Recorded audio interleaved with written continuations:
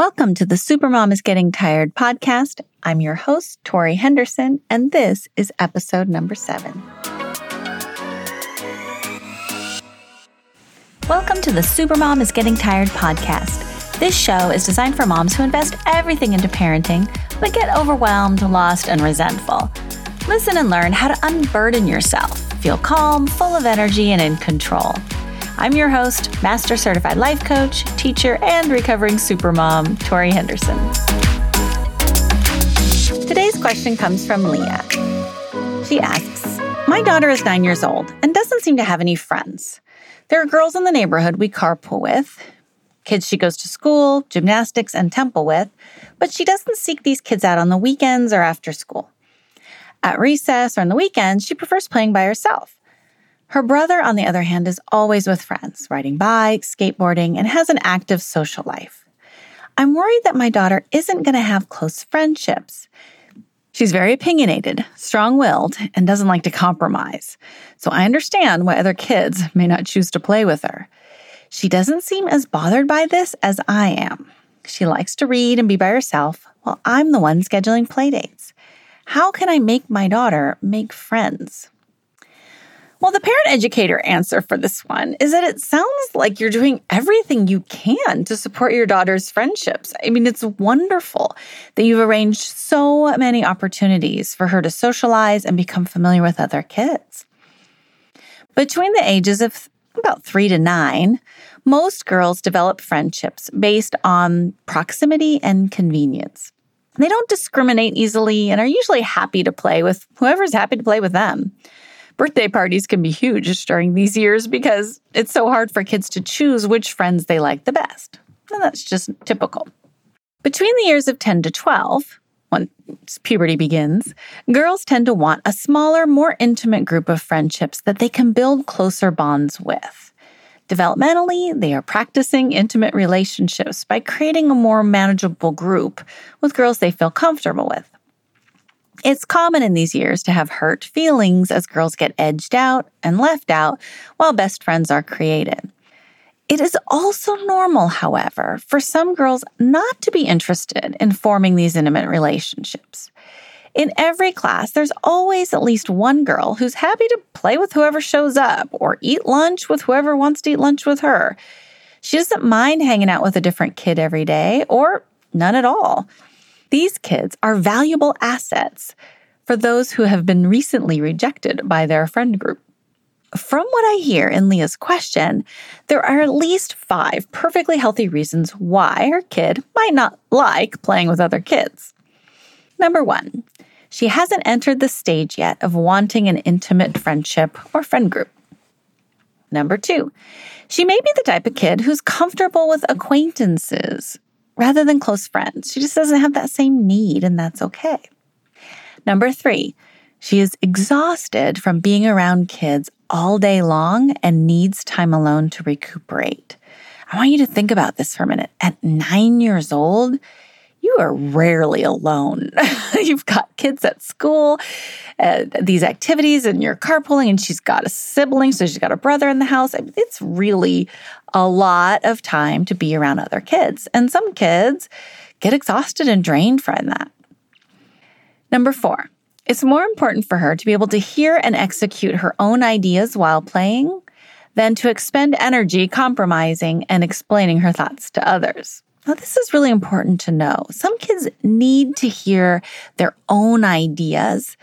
And when they're sitting in school listening to their teachers talk and the curriculum and reading, other people's thoughts and ideas and opinions, they need that space to hear their own thoughts going on inside their head. And this might be a scenario that Leah's dealing with her daughter.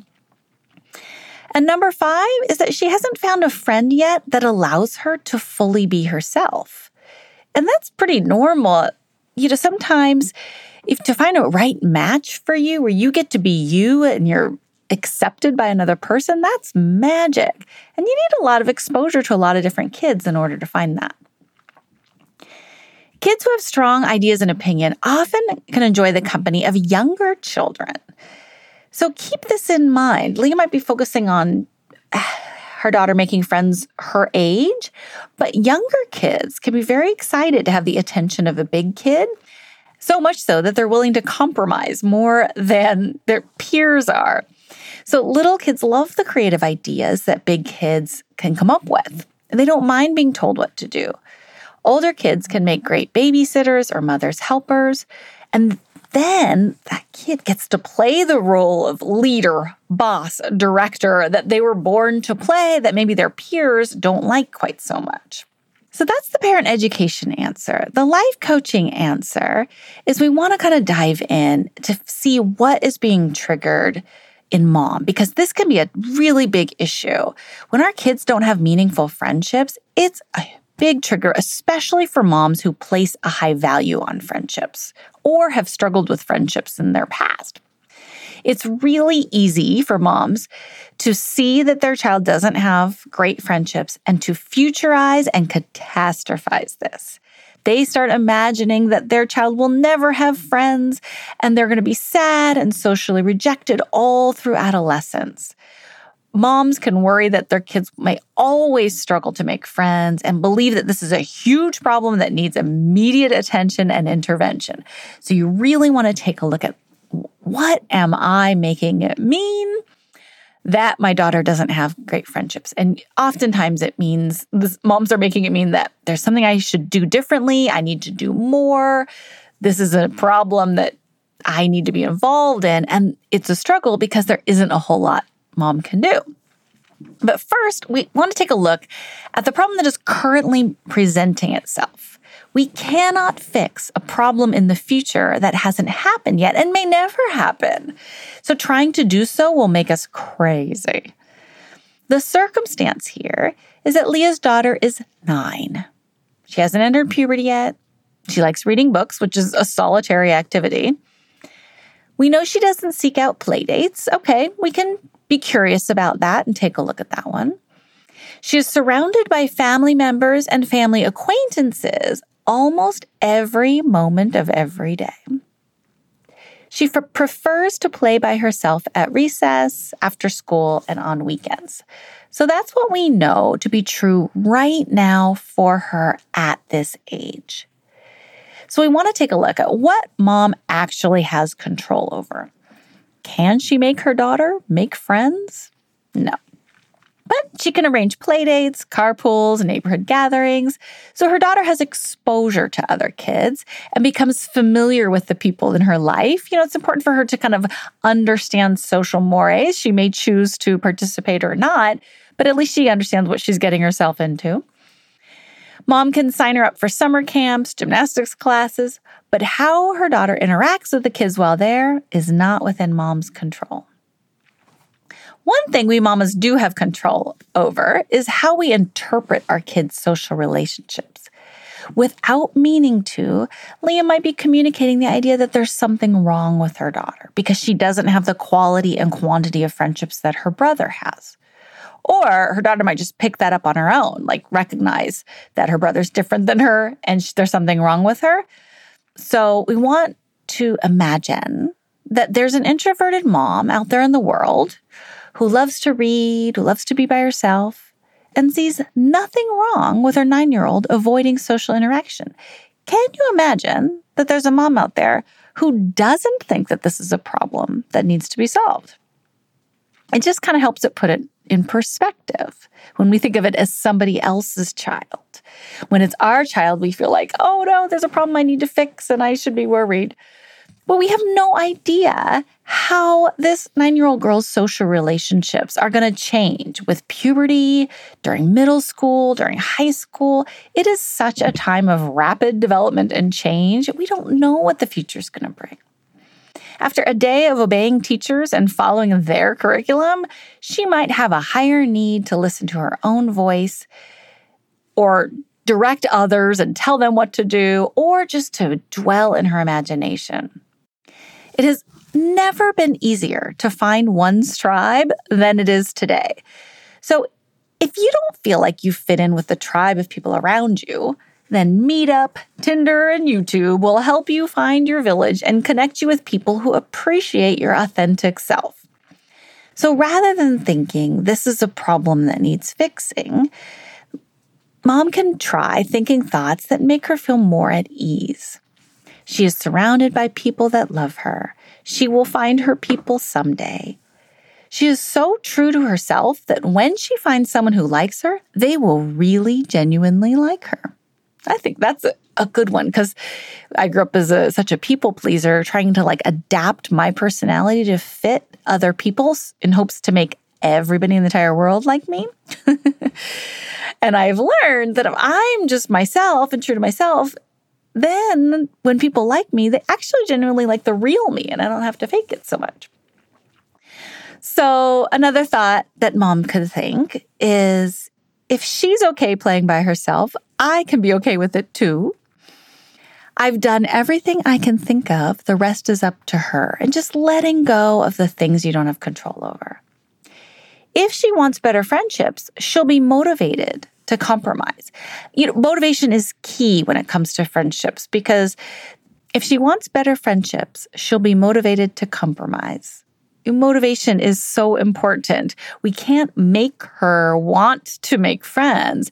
But if she's motivated to make friends, that's a totally different story. In fact, if you have a daughter or a son who doesn't have great friendships and wants great friendships, right into the show and go to lifecoachingforparents.com/recordmyquestion. And it would be great to hear from someone whose kid is struggling with their friendships and is motivated, because it's a great other topic to talk about. When mom feels at ease with her daughter's social dynamics, then it's easier to communicate the message. There's nothing wrong with her the way she is. This gives her acceptance and belonging, which is the whole point of friendships in the first place. Today's Supermom kryptonite is worrying. I used to think that good moms worried about their kids, and I was a good mom. It seemed like it was the opposite of neglect. But when my worrying turned into anxiety, I knew I had to make a change. What I've learned is that worrying is terrible for kids. They don't like it. It makes them want to run in the other direction when mom puts their worries onto them. Or it makes them pick up on the worry and become fearful. And we don't get to choose what they worry about. They just kind of start learning how to worry. So we don't want to model that for our kids. But it also robs us of our ability to enjoy our lives. Worrying is really imagining bad things happening. Focusing on everything that can go wrong will drain our energy and keeps us from appreciating when everything's going right. Once I stopped worrying, I was floored at how much more productive I was throughout the day, how much more energy I had, and how relaxed I was able to feel. Like when it was time to relax and kick up my feet, the level of relaxation was so much deeper. So releasing worry is a huge boost to your energy, and worrying is a big Supermom kryptonite.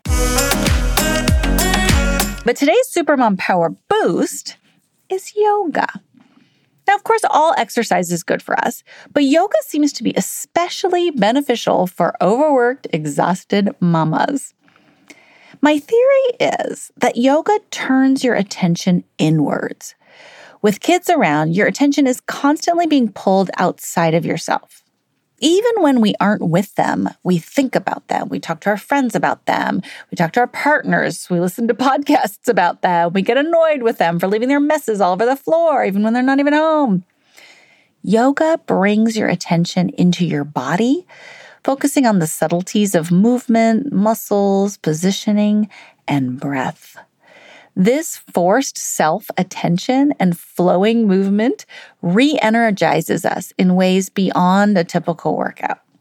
In my opinion, yoga is one of the best, fastest, most reliable energy boosts I've ever discovered. I do not say lightly that yoga saved me.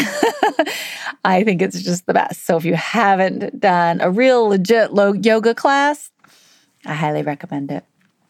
Today's quote of the day: do not anticipate trouble or worry about what may never happen. Keep in the sunlight. From Benjamin Franklin. Thanks so much for listening. I will love you and leave you. Take care. Want a free life coaching session? Go to lifecoachingforparents.com and schedule yours today. And thank you so much for listening. I would love it if you would subscribe and share these podcasts with your friends. If you have a question you'd like me to answer on the air, go to lifecoachingforparents.com/recordmyquestion, and you can send me a voicemail recording or write me an email, and I'll answer it on the air. Thanks again. Have a great day.